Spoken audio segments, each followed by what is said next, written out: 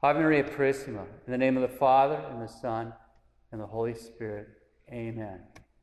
In the Gospel today, our Lord says to St. Thomas, "Because thou hast seen me, Thomas, thou hast believed. But blessed are those who have not seen and yet believed." Faith is a reward for something that is not completely clear. It's clear enough that we see we have to believe something, but it's not so clear that it's absolutely something that we can't kind of brush aside if we've a mind to. That's why it's meritorious. You know, once you know what 2 plus 2 is, then you know it's 4. You can't not come to 4 unless you're going to lose your mind. But with faith, there's enough evidence placed before us, so we say, I have to believe that, but not enough that you can't say, and do that. That's why it's meritorious. And then our Lord is talking about that. Blessed are they who have not seen and yet believed. It's a very great grace to believe like that. St. Louis was praying. King St. Louis was praying in his chapel one day, and someone came in and said, "Sire, over here there's a Eucharistic miracle. I don't know the circumstances." And he said, "Well, I'm not going to go."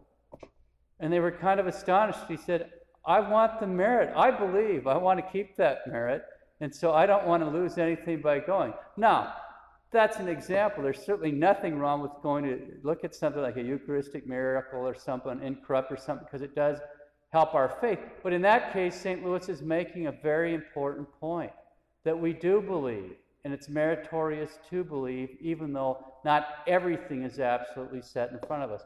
There's enough motives there that we can see it has to be believed, but not enough to force us. This is why people can turn away from the faith, even though when it's been preached to them, and they can be guilty of turning away.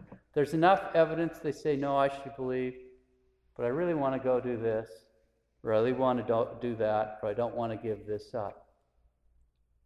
It's important to preserve your faith, because it can be lost.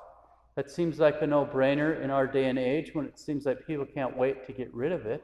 It seems like a lot of people are only baptized and maybe confirmed to make sure they can get rid of it as soon as possible when they leave home. I'm not even being sarcastic. That's what it seems like. They can't stand the burden that the faith puts on them. We should be so thankful for those. Blessed are they that haven't seen, but yet believe. We should be thankful having this grace. So thankful, because without the faith, it's impossible to be pleasing to God.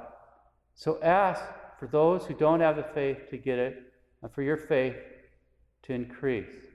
Pray to St. Thomas today that through his intercession, you'll have an increase in your faith.